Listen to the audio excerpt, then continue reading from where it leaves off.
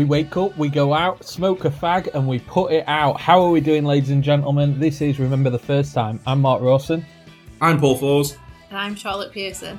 And by darn God, is it good to be back.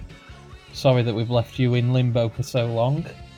A whole 8 months we were just discussing, but who cares? If you remember the first time, I remember the first time, we're going to go all over and do it again.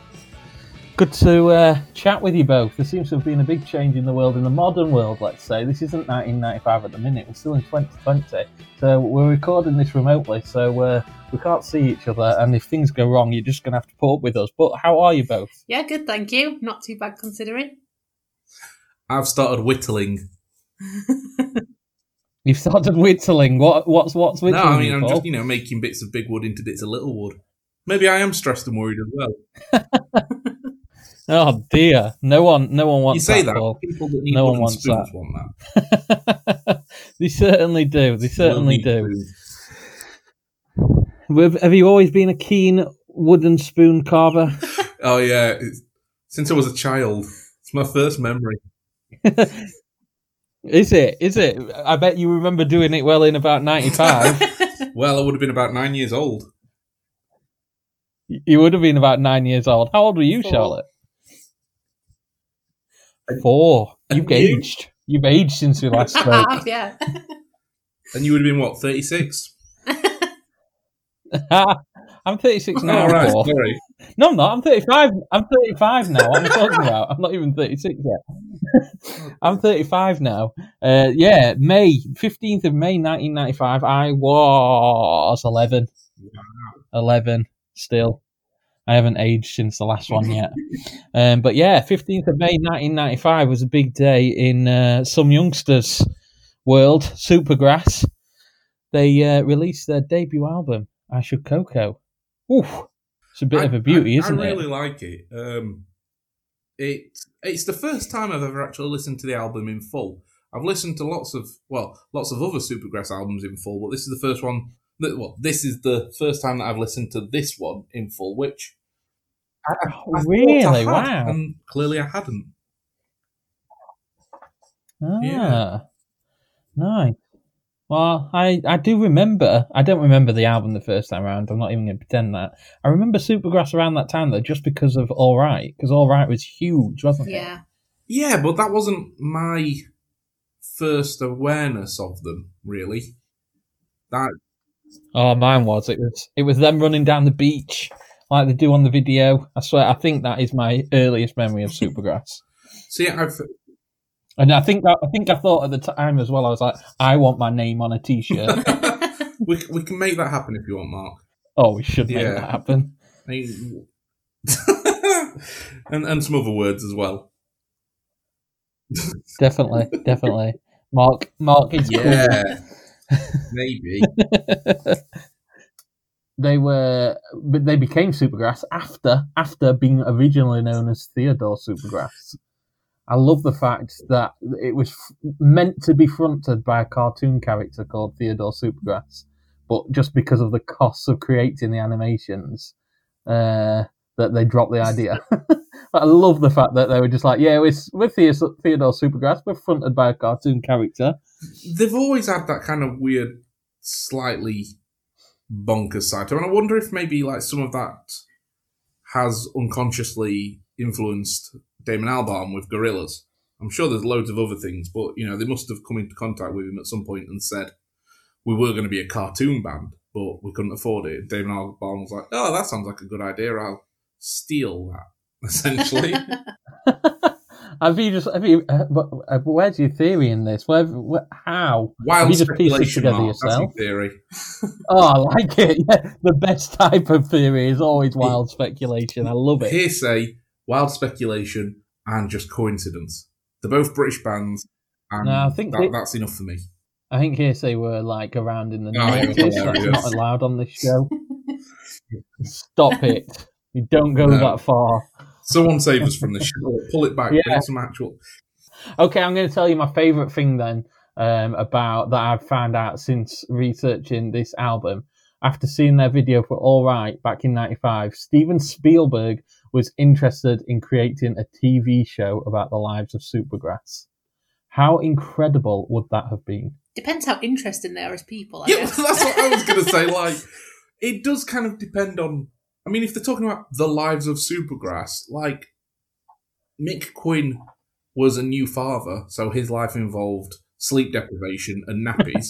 Yep. And the other two had been working in Harvester, so what, a free salad bar? That's not exactly like the most exciting. It's not the Twilight Zone, is it? It's not like Band of Brothers. We're not talking HBO. No, but how mad is it that just after seeing one video, Steven Spielberg's like, yeah, this could be a TV show. I kind of feel like he was mad on power having created DreamWorks, and he was just like, yeah, now we'll do that now. It's a bit like how Netflix, the joke is that you can just send them anything and they'll turn it into a TV show. Well, we have done. Are you not looking forward to the mockumentary on Remember the First? It'll absolutely be a mockumentary as well. It definitely would. It definitely would. But yeah, that just blew my mind. Anyway, one thing that I have noticed a lot in early footage of Supergrass, and when I've seen them myself, and I must admit I didn't see them until the noughties, that we mentioned Mick Quinn being an early father. I wasn't aware of this, but to me that sums up a lot because he doesn't look like he wants to be there. The other guys, Danny and Gaz, look like they are having a whale of the time, all the time. Mick Quinn, when he's playing live in particular, he is bored. He is somewhere else in Probably his head. asleep. Trying to catch up on some sleep. I wonder if that's maybe that's just like resting bassist face though. Like Alex Jones used to always look like he didn't really care to be there. And that's probably because Alex Jones maybe had a lot of chemicals, not just cheese-based ones. But nonetheless, bassists, like drummers, are kind of usually in a world of their own. They're either the crazy bassist or the like really boring bassist, aren't they? Yeah. Like, I mean, think about like Serge from Kasabian. He's... wait, is he the guitarist or the drummer? I would think crazy bassist. He's a guitarist. From Red Hot Chili Peppers. He's a bit bonkers. Yeah. The girl from Haim who pulls the bass face as well. She's quite crazy. Yeah. She's a crazy bassist. And yet on the other side, you've got people that just like Mick Quinn that just don't want to be there. Yeah. Yeah. Well, you say you don't want to be there. It's just a mood. Yeah. It's his aura, maybe, just when he's on stage. Yeah. But I would say, arguably, like, you can't all be centre stage. You can't, not everyone gets to be the front man. And, Gaz Coombs is a good front man, I think. I think he puts a lot of energy into his performance, and he's a bit of a caricature of a front man. So why try and compete? Why not just do your own thing? Definitely. No, I agree. But yeah, what do we think of the album? Do we? What's your feeling towards the tracks? What are you? Which are your favourites? I think the album's. I think to use an old football analogy, it's a game of two halves, and I think the start of the album is so much stronger than the latter half, and I just think I could not agree more. I think they front loaded it, and I think it's the kind of the standard for 90s albums to front load it with all the strongest singles, all the strongest tracks that inevitably become the singles. But yeah, there was a couple of times when I found myself just thinking it's getting a bit samey. I don't know about you guys, what you thought. I know, Charlotte, what did you think? Yeah, no, I agree. I think it was a lot of the tracks seemed to be quite similar. I agree with what you were saying, Paul, in the fact that like the front of the album's really energetic and it's quite punky in the sort of like the way that it sounds. But then you move into the end of the album and it's kind of like they've run out of steam a little bit. There's a couple of good songs on the end of the album, like Time I quite liked a lot. But I think really the first maybe 6-7 tracks are good and then the rest aren't so good. Yeah, I agree. I think up to Lenny is fantastic. You literally could not get a better start to an album. Then it really starts to tail off. I'm with Charlotte on Time. Fantastic song. But I also really love Sofa of My Lethargy as well. I really enjoy that. I think it's just like from sort of Strange Ones I'm not the biggest fan of, and I know a lot of Supergrass fans love Strange Ones. But like Sitting Up Straight, She's So Loose. I'm not a fan of those. Do you know what I'm going to tell you about Sofa of My Lethargy? Do you know what song it is? What it wants to be? And this is going to ruin this for you, Mark. Oh, don't, because I really, really enjoy the song. Sofa of Lethargy is just Octopus's Garden. It What? is. It's got such a simple melody. I know there's the organ in there. It just seems as though Supergrass have a real love for Beatles songs written by Ringo Starr. And you're just like, of all the Beatles that you could really ape and love, you've chosen Ringo Starr.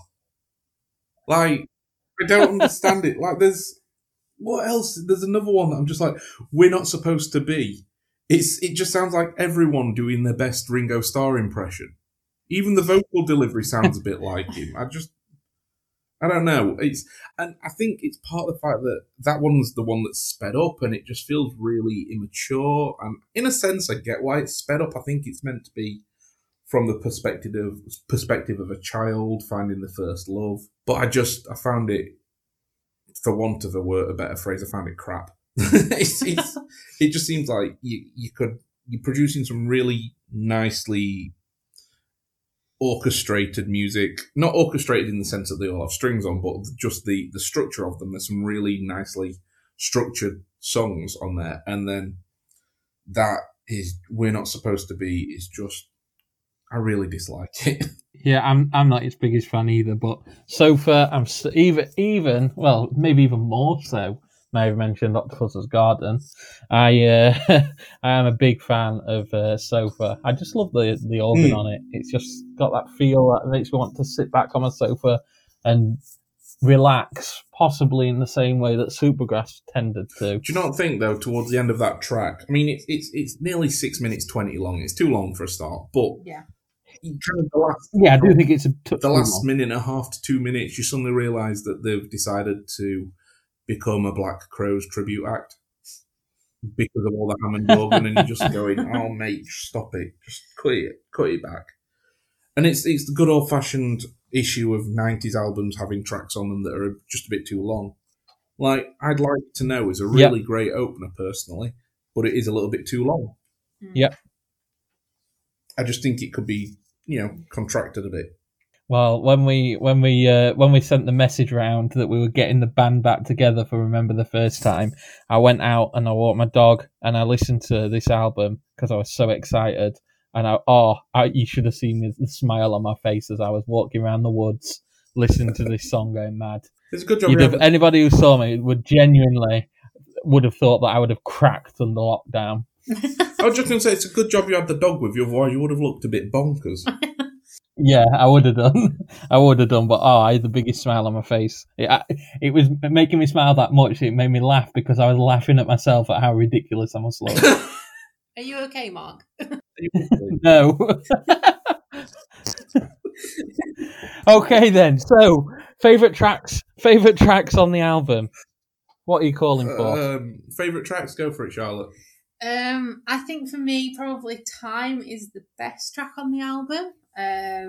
And my other favourite track is probably just Alright, just because it's a good song and you can't argue with it.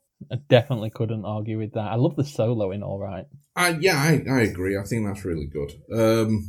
I think Alright's it's a statement of intent, but I'll go into this later about like the period, the age they were when they wrote it, but nonetheless, I think probably I like Caught by the Fuzz. It's short, it's to the point, it's got a great hook to it, it's universal, and it's universal. Some of the songs I think cover areas of life that have become either familiar over time or weren't necessarily the most unique things to write about in the first place. Like, I don't know, Sitting Up Straight, they're singing about the mundanity of life and being on the bus and how everyone's basically matchstick men. It's been written about since pop songs were being made, so it doesn't feel like they're bringing anything new to it. But Caught by the Fuzz feels visceral, and obviously it's autobiographical from Gaz Coombs, but that just makes it feel more lived in because it was lived in. That for me is something that I really appreciate. Yeah, it's got a real naivety to it, hasn't it? A real fear in there. It's not just I was really cool. I got arrested by the police when I was young. It was I was actually shitting myself. Exactly. Yeah. I like that. I like that about it. It's got realism to it. I tell you what, I didn't know it was produced by Sam Williams, who has gone on to produce a lot of things by the Go Team. And actually, if you listen to Lose It on I Should Coco, the way that he produces the percussion, the drums, it becomes really obvious that the Go Team has been produced by the same guy. It's really it's really garage bandy and sounds raw, which is the way that Dan Goffey done his recording, but it's great. Definitely, I love Danny Goffey's recording. I love his drumming. It sounds like he's playing the drums while he's running down the stairs. Don't you think? That's what I think every time I hear him play drums. I love it. There's a real manic energy to all the percussion on it, but I think that kind of goes through all the more upbeat tracks. His drumming kind of pushes the melody forward and it brings them together and really pushes the energy. It does. One of my favourite tracks on the album is Man-Sized Rooster, and I think the drumming and exactly what you just said really holds that together from the intro onwards. It's really music hall, that track, though. It sounds like it's a B-side to a Madness single. Oh, there's some huge Madness influences throughout the album. Speaking of influences, who do you guys think are the biggest influences on them that you can hear clearly from listening to the debut? Marijuana. Okay, I was thinking more musical. I know, Paul. What do you reckon, Charlotte? Well, talking about Man-Sized Rooster, actually, when I listened to it, it reminded me of Hitching a Ride by Green Day. Okay. I don't know if you're familiar with it. Yeah. But it's just like that kind of like weird carnival-esque bit, like chaotic sort of vibe. Yeah, that music. Which I guess, again, Madness, but still that's kind of what it reminded me of. I get that. Yeah, I think it's got a lot of two-step tap stuff in there. It feels like it's got that vibe going on. It's certainly got Madness in there.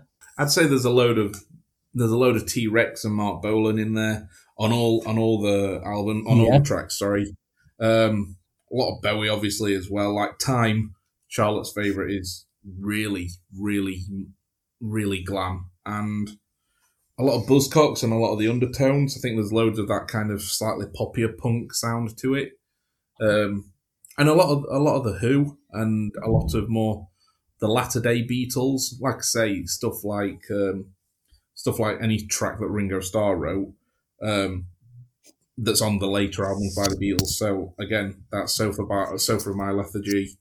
I feel like it's that more experimental side. And again, you saying that they took a lot of weed, that doesn't surprise me. Exploring their minds.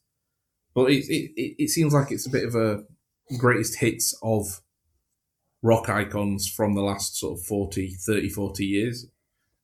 And why not? Like, they've never been shy to say who their influences are. But I find it interesting that bands like Oasis, that were very much going for like the kind of the Who and the early, harder Beatles sound, the more classic rock and roll sound, they're kind of accepted, it's acknowledged that they took a load of influence from the Beatles, yet Supergrass, people seem to never really take them as seriously, and I wonder whether that's because of All Right being such an overwhelming song that it kind of made them seem almost like a one-hit wonder for a short period of time. Maybe just during that. Yeah, it's interesting you say that. It's that All Right was so big, and it's still played so much now on the right type of radio stations, etc., in the right type of clubs. It's still played a hell of a lot. All Right is, but it's interesting you say that about them being almost considered a one-hit wonder for a short period of time. It feels to me like Supergrass.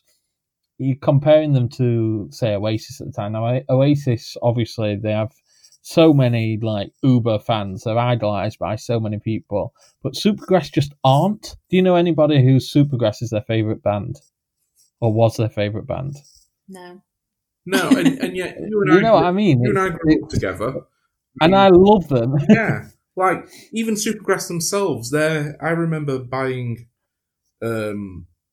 their greatest hits DVD which had all the videos on it, and on the cover, it had like buttons because they were seen as quite a studenty band, and the cover had buttons Supergrass on is 10. something like Supergrass, everyone's second favourite band. Yeah, absolutely. It's so true. It's everybody. No one dislikes them, and no one. I'm sure. Well, I'm not saying no one, but I don't think anyone's like, oh, they're rubbish. Yeah, no one's ever said that they hate Supergrass. Supergrass. They're not that. Yeah, but they're just not in that favourite band category. They're like what the Coral went on to be. Yeah, no, I think that's a good comparison. Yeah, they're very much underrated but appreciated. And the kind of band that if you're playing live at a festival, you go, oh yeah, no, let's go see them. And you know who I think another equivalent is today? Kaiser Chiefs, personally. And I know a lot of people have issues with Kaiser Chiefs, but they churn out hit after hit and they do good live shows and they've got that same energy to them, I would say. Yeah. Yeah, I can see that comparison, certainly. I can see that comparison, but I see Kaiser Chiefs as a best of band. Whereas I know and enjoy a hell of a lot of Supergrass albums because I think I love how their musical style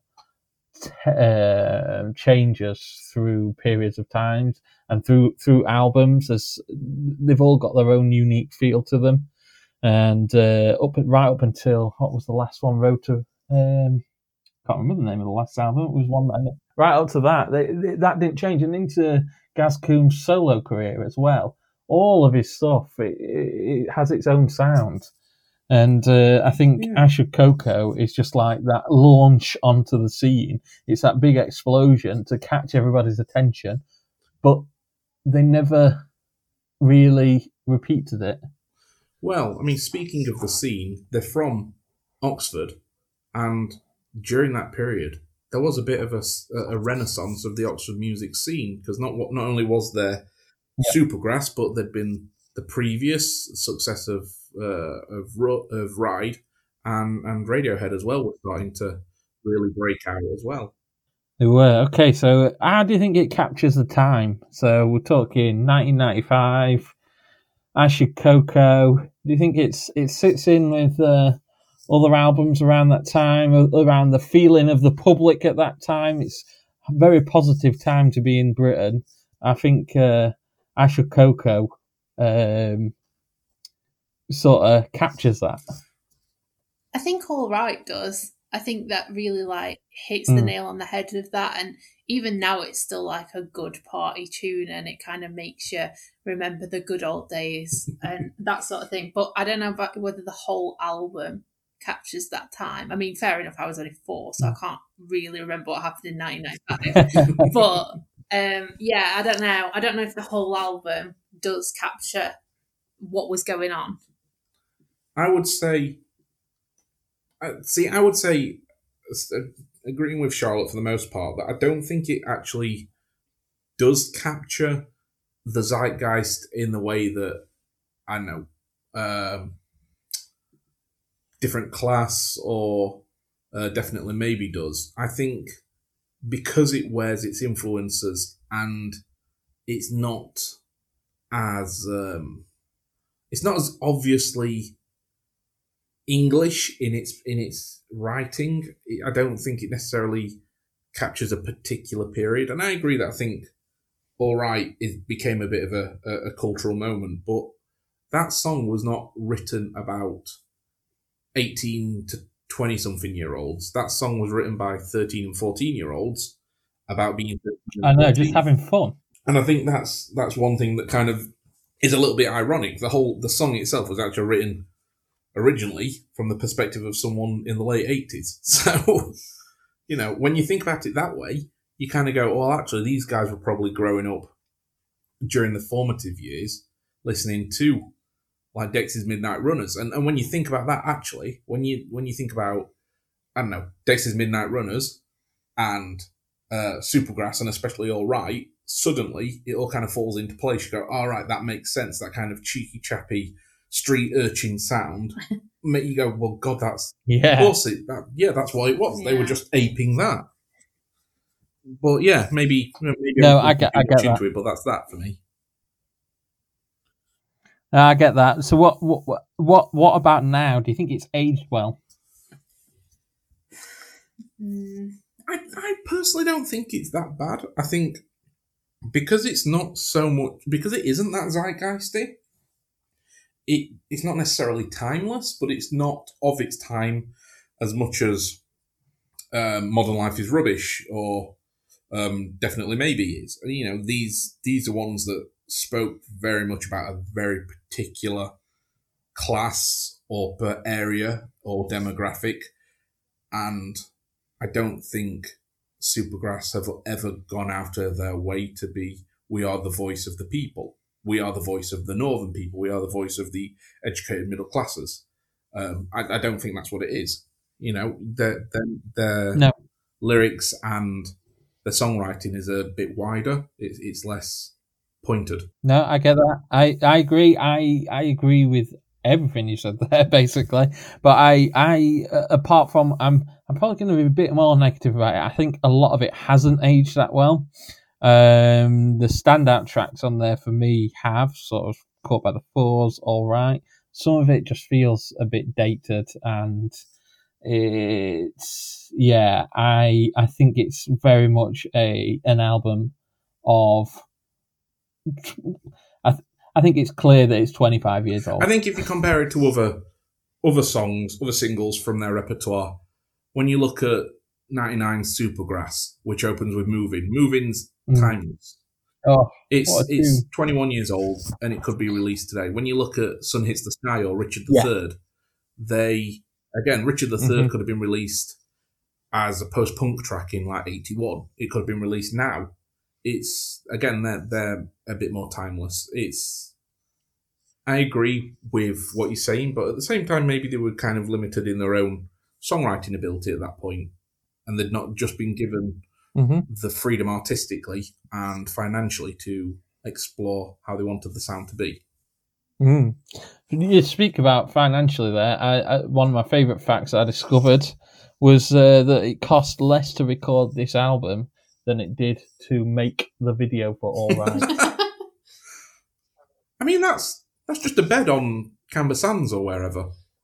What did they do? Buy the bed? Well, that's what. Well, if Wikipedia is to be believed, anyway, the internet never lies. The font of knowledge. Yeah, and the internet never lies, never ever lies. Okay, fab. We got anything else to say on the tracks? Because if not, we're going to go into an interview. The last thing I would say is I don't think that they should have ended on the track that they did. I think that they should have ended on Sofa of Lethargy and Had Time to Go as the second to last track. Because I think even though it's a bit too long, it fades out better and feels like a more natural closer. That time to go feels like a bit of a, I don't know, a second thought. Oh, we need to add something on the end as a kind of I don't know, an epilogue when it wasn't necessarily required. I feel like they should have just scrapped it in general. Yeah. Like, it's just such a nothing track. Yeah. Why even put it on there? I'm with you on that. I think Sofa would be a fantastic end to an album. Yeah, I get what you're saying about not having Time to Go on there at all. It seems like it was literally written because they went, you can't have an album that's below 40 minutes. It's kind of like, you know, when you go see kids play and like the actors are like, right, we're off now, we're going. That's kind of what that song's like. And you're like, all right, okay, fine. You didn't need to tell me that. I have never seen a play like that, but I love the idea of like children's Shakespeare at the end. Yeah, exactly. Oh, wow. No, yeah, I get that completely. Yeah, see you later. Piss off.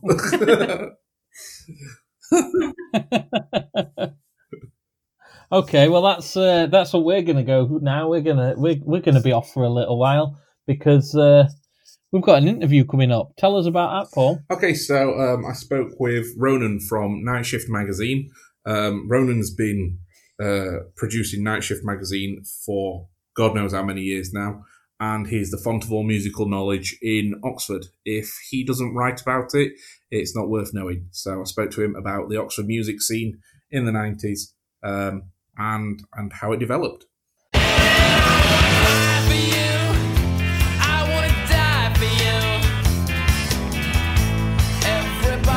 needs a home. When I used to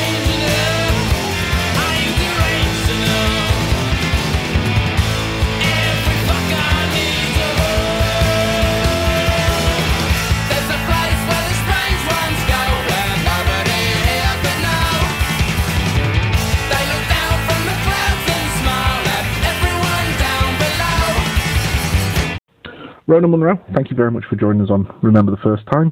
It's great to have you on. You are the editor and the creator of Night Shift magazine. Tell us a little bit about Night Shift, where it came from, and what inspired you to create this magazine. The magazine is a monthly free music paper just covering everything that goes on in Oxfordshire. I started it in March 1991, originally under the name Curfew, with the idea of just helping local bands get that first step up on the ladder so they get some notice outside of town, because pre-internet, which it was very hard for any band to get attention in the press unless they moved to London. Yeah, do you find that's still the situation now, or have times changed with obviously the accessibility of the internet? Everything's changed. The world is so different. I mean, there's no centralised music media like there used to be. I mean, NME, or the shell of it, exists, but it doesn't seem to be anything that supports grassroots music anymore like it used to. I mean, before we had NME Sounds and Melody Maker, we had the John Peel Show, and, you know, a very good network of fanzines, but it was still, you know, you had to be noticed. It wasn't easy to get noticed if you were a sort of a regional band. So how did you go about noticing bands? What was it that you were looking for, and who were the bands that stood out to you? I've always, since I was ever able to, just gone out to gigs, you know, taking a chance on things, and you know, just thinking, that band's great, why aren't they getting reviews in the NME? Why can't they get out of Oxford? So it was just always driven by wanting bands that I liked to get more attention. But I suppose in another way, you know, I'm lucky. I go to so many gigs. You're going to see those great bands early on, and that's what I've always tried to encourage people to do: is just go out, see the bands before they're famous, and then you can say that you were there. You know, I wouldn't ever claim that I discovered any of those bands. You know, it was nice to be able to give them all their first reviews and their first interviews and stuff. But does anyone really discover a band? You know, people just become aware of stuff, don't they? And, you know, and the bands have worked hard and are lucky. You know, you've got to have luck as well as hard work and talent. They're the ones who make it. Absolutely. And then, you know, the ones that have made it from Oxford, it seems as though in the 90s there was a bit of a scene that really was isolated from London. It wasn't that Manchester scene. It wasn't that kind of faux Cockney scene of Blur and a few other bands down in London. It seemed like it really was its own thing. Is that true, or am I looking for sort of confirmation bias there? Yeah, I mean, there was a good scene. There was a good supportive scene, but I think the difference was there was no sound. You know, we had Ride, but Tallulah Gosh were probably the first Oxford band who really made it out, but Ride were the big band who first had a big success, and then after that you got Radiohead and Supergrass very close together. But they're all very different sounding bands. I mean, I suppose Oxford does tend to produce more indie stuff, and probably bands that are slightly more cerebral. Whether that's anything to do with the university, I don't know. I mean, none of those bands were, well, Tallulah Gosh were a university band. Ride certainly were, but Supergrass certainly weren't. No. If my memory serves right, Supergrass were for the most part working in a harvester. So not necessarily the polar opposite of being at university, but certainly not the university elite that you might expect. And am I right in thinking that you started Curfew off the back of touring with Ride, selling merch? Is that correct for them? Yeah, well, I used to work in the same branch of our price as Steve Querrell, and was good friends with him and Dave Newton, who was Ride's manager, and sort of got to know the band. And then when they went off on their first sort of major UK tour, it sort of got me along to sell T-shirts because I was out of work at the time. Yeah, that was a great adventure. God, I can imagine, yeah. And when I came back, you know, I didn't have the job and just sort of started the magazine as something to do until I got a job, and nearly 30 years later, here I still am. Incredible, yeah. Make your own legacy, I suppose. Yeah, we're just trying to keep, you know.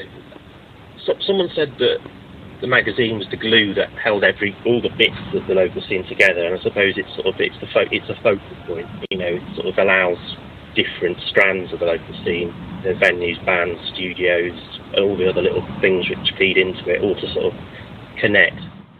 It does feel as though there's always been, from my knowledge of Oxford and the Oxford music scene, there's always been a really strong DIY ethos, with Truck Records then becoming Truck Festival, and, you know, the Truck Records store's still going as well. It seems as though, and that's how I discovered a lot of bands from the Oxfordshire music scene in my younger years, and it's how I ended up being in Oxford several times. Truck Festival basically started off as a birthday party in a field. Robin Bennett, and grew from there. I mean, it really was, some bands on a truck. Yeah. In a field that a friendly local farmer allowed them. And this is a long time before there were so many festivals. It was quite an unusual thing. Yeah. It was almost a bit of sort of the godfather of mini festivals. Yeah. The DIY thing is really important, particularly because we've lost so many venues, so many grassroots venues over the years. We lost Stella last year, but there are the little indie promoters just finding rooms, and just where you can stick a PA system in and sell a few beers and get people in to see bands. Well, you talk about these small independent venues. Am I right in thinking that one of the venues, the Hollybush Inn, is where Supergrass played one of their sort of monumental, formative gigs, and you were there for it? Is that right? I was. It was the New Biles headlining Supergrass and a band called Skydrive, who were a local hardcore band. Yeah, that was the first time I think I saw them as Supergrass. I'd seen them a few times as the Jennifer's. But yeah, that was an explosive gig. I mean, you just watched it and thought, that is something really, really special. Yeah, and obviously they're celebrating 25 years this week of I Should Coco be released, which is what we're covering on this episode of the podcast. For you, what was it that, you say that there was something special about them, what was it that marked them out from some of the other bands? Well, we had them on the front cover as the Jennifers, I think third or fourth issue of Curfew, and they were good bands, quite sort of breezy indie stuff, and they were good. They were very, very good bands. But Supergrass were just several levels above. You just watched them and thought, the energy and just brilliant songs. Straight away, there was nothing you had to sort of search for. It was just there, and it was all ready, and it was, it was just an absolutely fantastic gig, and quite a revelation, really. Yeah. I remember them, these little sort of 15-year-old hanging around the car park in the Jericho Tavern, and there they were, just almost a fully formed, perfect pop band. Yeah. What I always respected and still respect about Supergrass is a lot of bands may talk about their influences and then try and say, well, we're trying to sort of be influenced by them, but not wear our hearts on the string, our hearts on our string when it comes to who we want to sound like. Supergrass at times go, we love the Buzzcocks, we love the Undertones. We don't care if right now we sound a little bit like we're aping them wholeheartedly because we love them that much. It seems like they are and we're always producing music just because they love the music, not necessarily because they want to be a band, in inverted commas. Yeah, I suppose because they were hanging around the Jericho Tavern when they were so young and they were mixing with older musicians and stuff, they were probably feeding off a lot of influences from above. I got into music through my older sister, and I think if you're that steeped in music from a very early age, you can really dig a lot deeper into music's past to create your own sound. I mean, Bowie was a big influence. Oh, yeah. Bowie, Mark Bolan, you hear that glam sound so clearly in some of the early singles.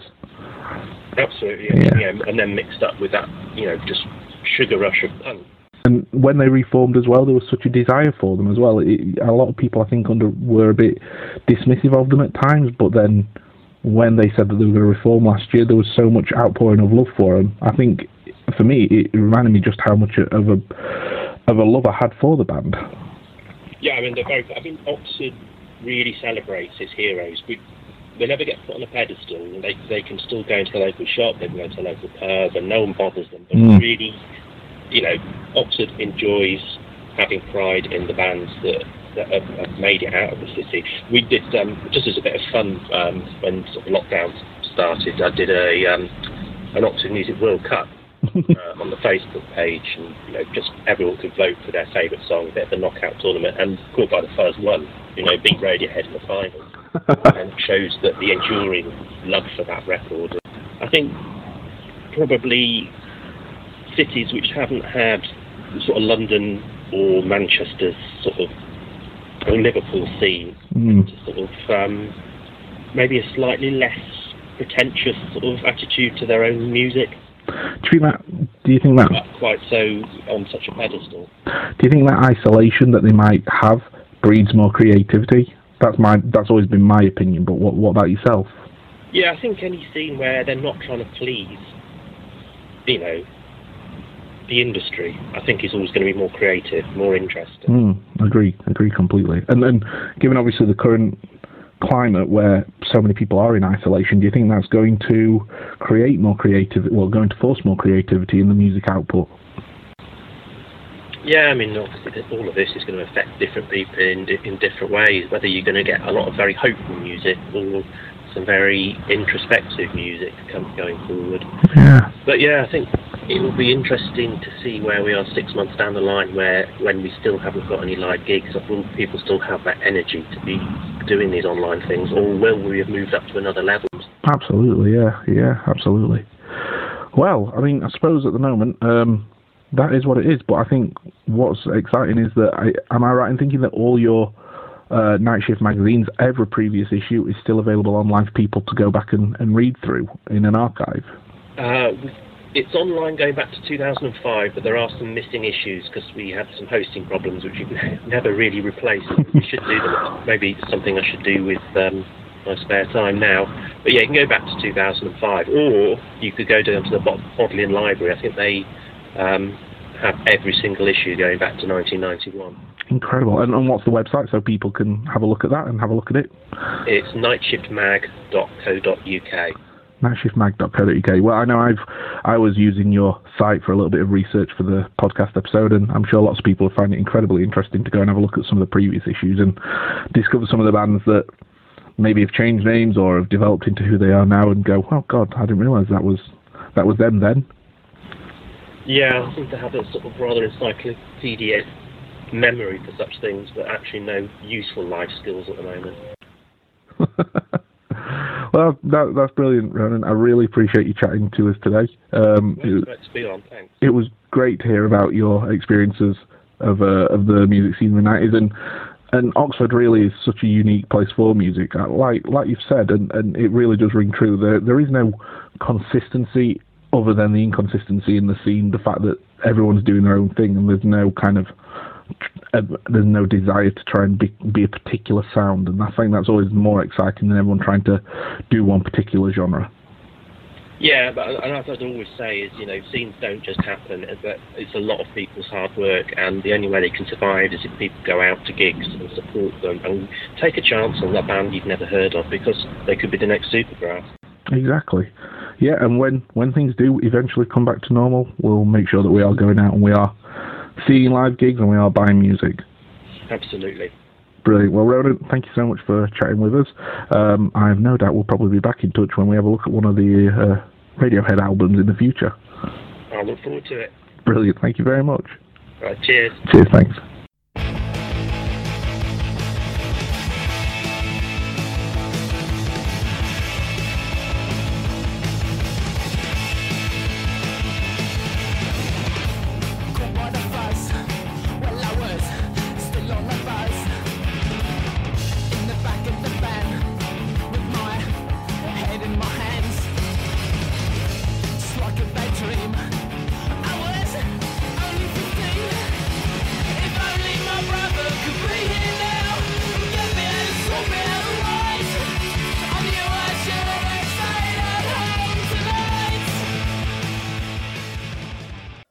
Welcome back.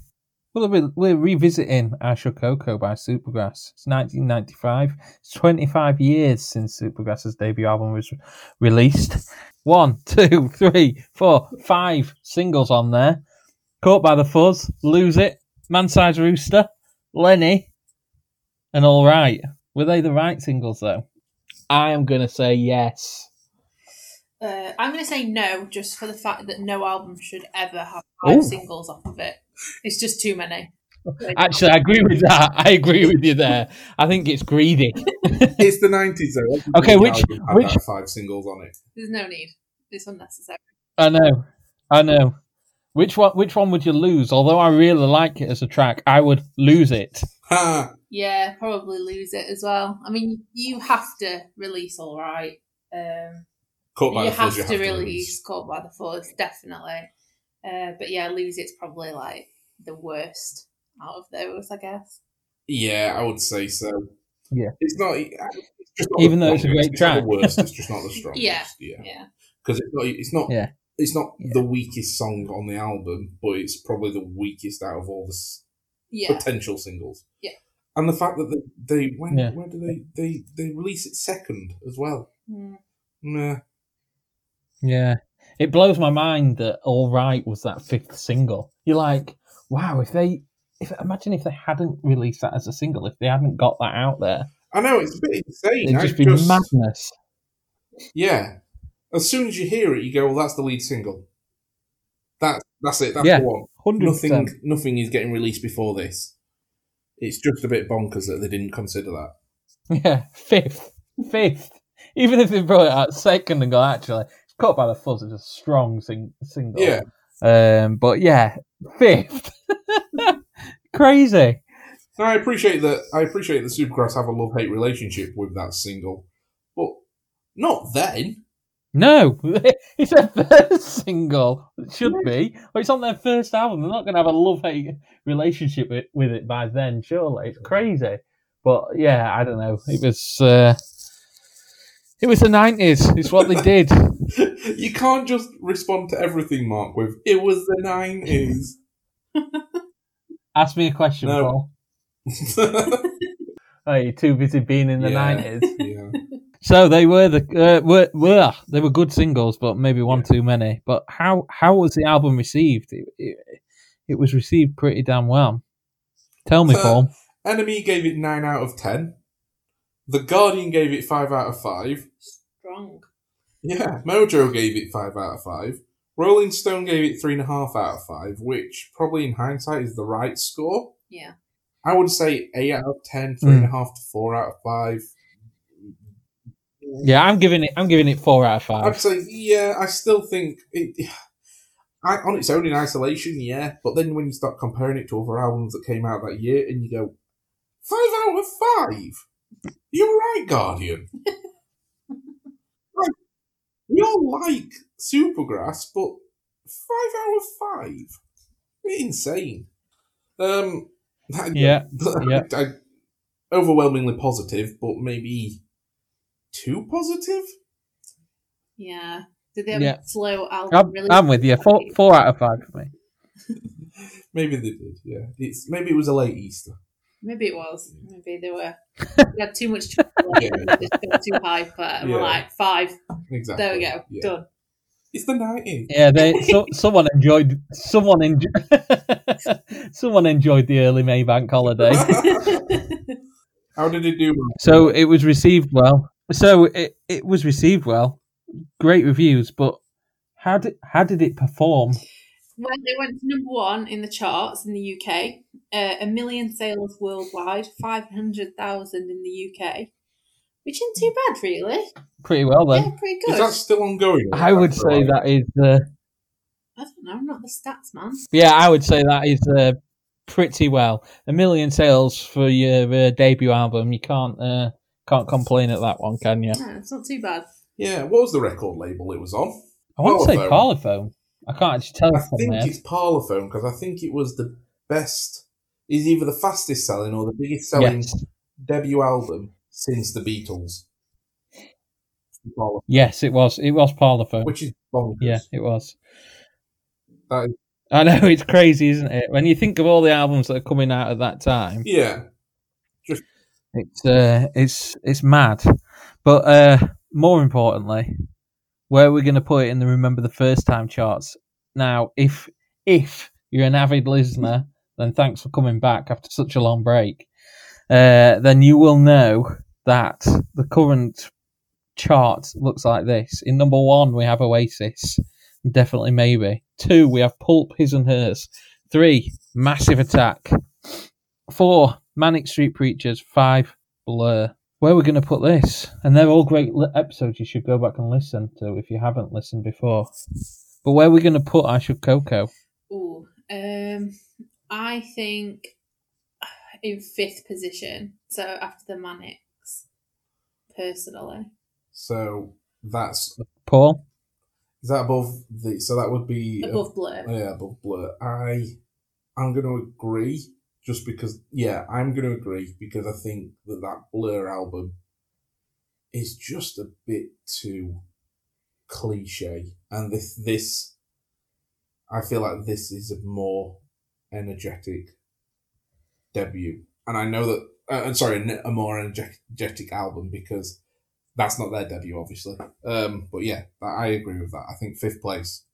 I am going to agree. Across the board, we are there in 5th place. I am quite surprised because before we did these episodes, it would have, for me, been sitting right up there just after Pulp, I think. But having listened to Protection a hell of a lot the end of last summer, and Mannix even more so, I fell in love with those albums, and yeah, for me, I'm with you guys. We're all in agreement there. It's coming in at number 5. Well done, Supergrass, Ice Shub Coco, straight in at number 5. Well done. I'm sure they'll be in touch. They will be. I can't wait for them to realise what they've done. Straight into the top 5. Scrap everything in. So that's so that's what we think to it. What did the people think? Well, have we had any reader input? We've had plenty of reader input, which is very good. Thank you, everybody, for actually looking at our Twitter page and continuing to follow us, and therefore reply to things as well. That's very nice. I'll start with the smallest and work up to the biggest story. I think that's a good way to do it. Why not? So the first one is from Brooklyn Bots. And they said that Supergrass and this album, one of their favourite bands and one of their favourite albums. It sounds like being young. I get that completely. That a lot of the album feels like it was written by teenagers literally learning how to navigate life. Especially All Right, which, as I say, is written by 13 and 14-year-olds. Okay. The next one is from Love Gelbit. Who said, my wife and I started dating in 1997. She was a huge Britpop fan. I wasn't very much at all, and I definitely remember that this album was one of those first ones that she really got me into. I loved this right away. I'm also a drummer, and listening to Danny's playing on this made a concept click for me that I've found so helpful and exciting, and think about all the time when I'm playing. His drumming always has an underlying pulse of 16th notes running through it. Even when he's playing something straightforward and simple, you can tell those 16th notes are running through his head all the time, and they bubble up into his hands from time to time. It makes the fill supernatural and just makes everything push forward and gives it all the propulsive energy that I love about it. I agree with that totally. I love the drumming on it. And Mark, I know you've said you love the drumming as well. I do. I completely agree with that. It's just fun. And he's an underrated drummer. It's energetic, and and he looks like he's having the time of his life. Whenever you see him throughout Supergrass's career, throughout their whole stay with us, I don't know, what was it, about 14 years, something like that, 13 years, he always looked to be having an absolute ball, Danny Godfrey did. Okay, last one, and this one's a pretty personal and deep one. I quite like this. It's a journey. Strap in, Mark. Yeah, strap yourselves in, guys. Oh. So Clarence on Instagram, Supergrass tale. Well, I was dating this girl at uni. We decided to call it a day. At a party, she was smashed and then threw up all over her best friend's coat. Rather than replace the coat, she got her tickets to see Supergrass at Nottingham's Rock City in '96. I was also attending this gig. Great venue. The gig was insane. Like, actually insane. I've had the privilege of seeing some pretty heavy bands in my time, but this crowd just went off. Anyways, at some point, I ended up next to my ex's best mate. Drunkenly we kissed, and 10 years later, we got married. Another 14 years later, we were getting a divorce, but hey-ho, still great memories of seeing them. Wowzers. It takes you left. That almost feels... You're in front of a tree. You're in a bunker. You're looking out of a pond of ducks. What's happening? Thanks, Clarence, for sharing that. Clarence, mate, the emotional journey that I went on reading that the first time. I can't get over that. What a story. But I think the thing that you learn about the communications from fans is it's never about like, oh, it makes me. It was about, like, you know, rocking out, or it was about the class. You know, with Mannix fans, it was about how it helped them learn to discover politics. With Oasis fans, it was about like a sense of almost like, I don't know, animalistic feelings and emotion. With Supergrass, it's just about fun. It's always just about fun, and I like that. It really is. They're not trying to be anything else. They're not trying to say, "Hey, look at us." They're just going to say, "Hey, we're here to have a good time." They're not Join reinventing us. the wheel, but they're putting them cool little things on the wheel that go clack, clack, clack, clack, clack, clack, clack when they go around. Yeah, them things that you got in Frosties when we were Yeah, kids. exactly. Little reflectors. You know, back when Frosties used when Frosties used to be good for you. You know, and it was the 90s. Everything was healthy. So yeah, thank you for getting in touch, guys. Please keep your thoughts coming. You listen to this pod, you want to tell us a story? Do so. How can they do that, Paul? So they can get in touch with us on the socials. Our Instagram and our Twitter are RTF Time. That's at RTF Time. They can send us an email at doyou@rememberthefirsttime.com. Or, you can give us a follow, as I say, on all the social channels. Or just, I think you can find us on Reddit somewhere as well. I'm on Reddit as Remember the First Time, if you want to send us a message. Or you can subscribe as well by going to the website and subscribing, where you get to know about our latest episodes and anything else that we might want to send your way. Fantastic. Do that. Do that now.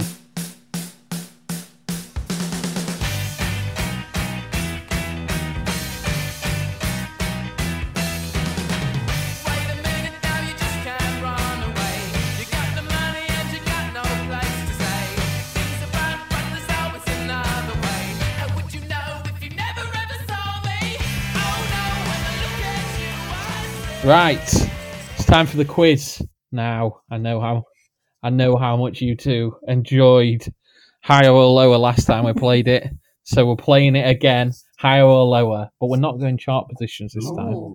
We're going higher or lower in length, as in length of tracks on Supergrass's I Should Cocoa. I was wondering what you were just doing. Oh, Higher or lower in good. Right. Yes, you've both got one life each, so you can get one incorrect. Oh, I'm going right, okay. to alternate. I'm going to give you a track, and you have to tell me whether it is higher, longer, or shorter. But I'm going to keep on saying higher or lower. Okay. So I'm going to start with a nice, easy one to begin with, and I'm going to go to Charlotte first. Okay. We're starting on time to go, and that is 1 minute 56. Time to go is. Mm-hmm. So we are going to go to Sofa of My Lethargy. Well, it's definitely longer. Is it higher or lower? Longer, which is higher. Correct.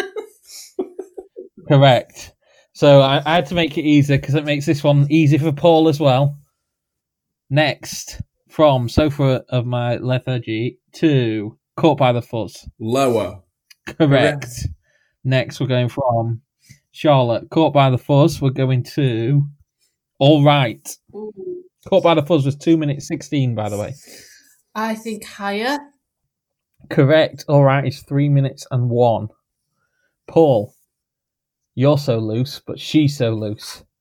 Higher or lower than All Right at 3 minutes and 1? She's So Loose. I'm gonna. Oh God. Higher. Oh, you're incorrect. No. That's your life gone. So you're on. She's So Loose was 2 minutes 59. Oh, for God's So sake. 2 seconds lower. Yeah. Right, and Charlotte. On the actual original recording, which had a load of dead air at the end of it, it's actually 3 minutes and 3. Okay, Charlotte, we're going from She's So Loose at 2 minutes 59 into I'd Like to Know. Ooh. Get it wrong, get it wrong, get it wrong, get it wrong. I know. This one's definitely higher because it's the first track and it's quite long. Correct. It's 4 minutes and 2. Unnecessary. Okay, next, Paul. We're going from I'd Like to Know at 4 minutes and 2 into Strange Ones. Strange Ones, right. Strange Ones. I'm trying to remember what track number that one is. 7. Number 7, straight after I'm Lennon. saying shorter, lower. Oh, incorrect. You've lost another life. However, However, oh no, Charlotte hasn't lost any life. Yeah. She's won. Yay. She's won. I was going to say, if it's Sunday, she's won. Charlotte wins this month's quiz. Yay, Or well this done me. episode's quiz, should I say. Boo. Well done, Charlotte. I can't remember how we were doing points-wise, so we'll just say well done on that Look, point. we know for a fact that I'm at the bottom. So there we go. I think Charlotte's Yeah. at the top. Yeah. Easy. Okay, that's the quiz. So coming up, we have what's next on our agenda. It is the Remember the First Time It playlist. is. Yes.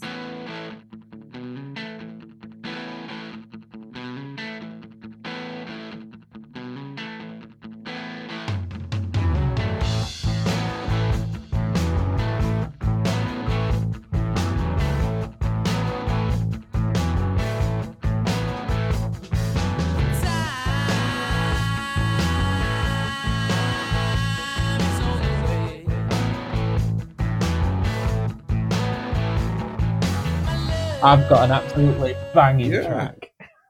Okay, well, so the Remember the First Time podcast playlist, we need to choose a track from, first of all, we need to choose a track from the album to add to the playlist. Anyone got any favourites? I personally would like to put forward Time. I think it's a great track. I can get with that. And I think I can get with I that. think it kind of shows the Supergrass that they could have been, or that they went on to become. Do you know what? I can live with it. Yeah. Yeah, I think. Yeah, I personally, for me, I was going to say let's go all right because it is Supergrass, that track, and it's just you hear it today and it's just a wonderful track and I enjoy it so much still. But yeah, I can get behind Time 100%. Yeah, I can live with that. I think that's a good shout, Charlotte. We'll get that added to the Remember the First Time podcast playlist. Fantastic. And what are you choosing individually? I'm going to choose the new track from Jarv Is, which is Jarvis Cocker, if you didn't already put that one Yes. together. I do know it, yeah. House Music All Night Long, which Oh. is an absolutely brilliant track that I just cannot stop listening to. It's so good. It's so good. It's so good, that tune. I am with you on that. Until I heard the song I'm going to mention, it was definitely my most played track. Now it's about my second most played track, just because of what I'm going to mention next. But I'm with you. I love that. Absolutely love it. Go on then, Mark. Your track. My track is Gorillaz featuring Peter Hook and Georgia, Aries. Oh my word, what a tune. I haven't heard What that one. a tune that is. Have it. Oh my god, you need to listen to it now. Well, I'm sure you'll listen. I'm sure you will listen as you put it onto the playlist. And I honestly, like Hooky and I like Georgia. I think she makes really good, clever electro pop. So yeah. she does. She really does. And honestly, that bass line, it sounds like Peter Hook is breathing it out. Okay, fair enough. We will have a well, I will have a listen. I'm sure we all will. What are you going to choose, Paul? So I am going to choose a track called Presenteeism by a band who are also from the wrong side of the Pennines as Hooky. They're from Lancashire.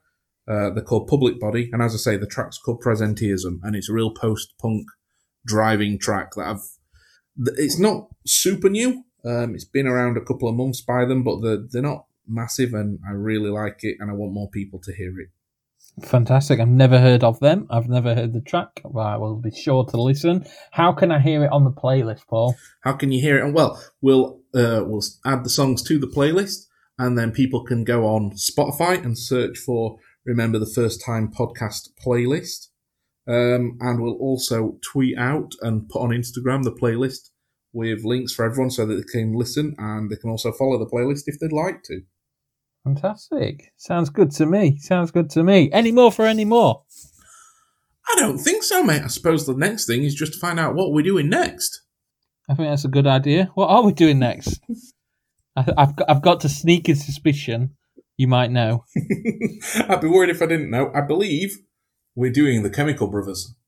Certainly are. June 1995 that was released. Yeah. So we'll be bringing it out around the release date. Couldn't tell you what the release date was off the top of my head, actually. I'm not going to lie. I haven't got it written down in front of me, but I know it was in June. Yeah, so it's... So get ready for that one. Is it Exit Planet Dust or Dig Your Own Hole that we're doing, Mark? It's Exit Planet Dust. Yes. Which, So get ready for that one. I guess we're the planet of dust. Yes, and we're going to exit it, definitely. Great, that's all from me then. What about you guys? That's all from me. I'm going to go whittle some spoons. It's been an absolute pleasure to have you with us here on Remember the First Time. The ending note this time comes from Gaz Coombs on All Right. He said it wasn't written as an anthem. It isn't supposed to be a rally cry for our generation. The stuff about we are young, we run green isn't about being 19, but really 13 or 14 and just discovering girls and drinking. It's meant to be light-hearted and a bit of a laugh. Not at all a rebellious call to arms. Thank you, Gaz Coombs. Thank you, Supergrass. Thank you to you guys for listening. We've been Remember the First Time. We'll see you next time. Bye.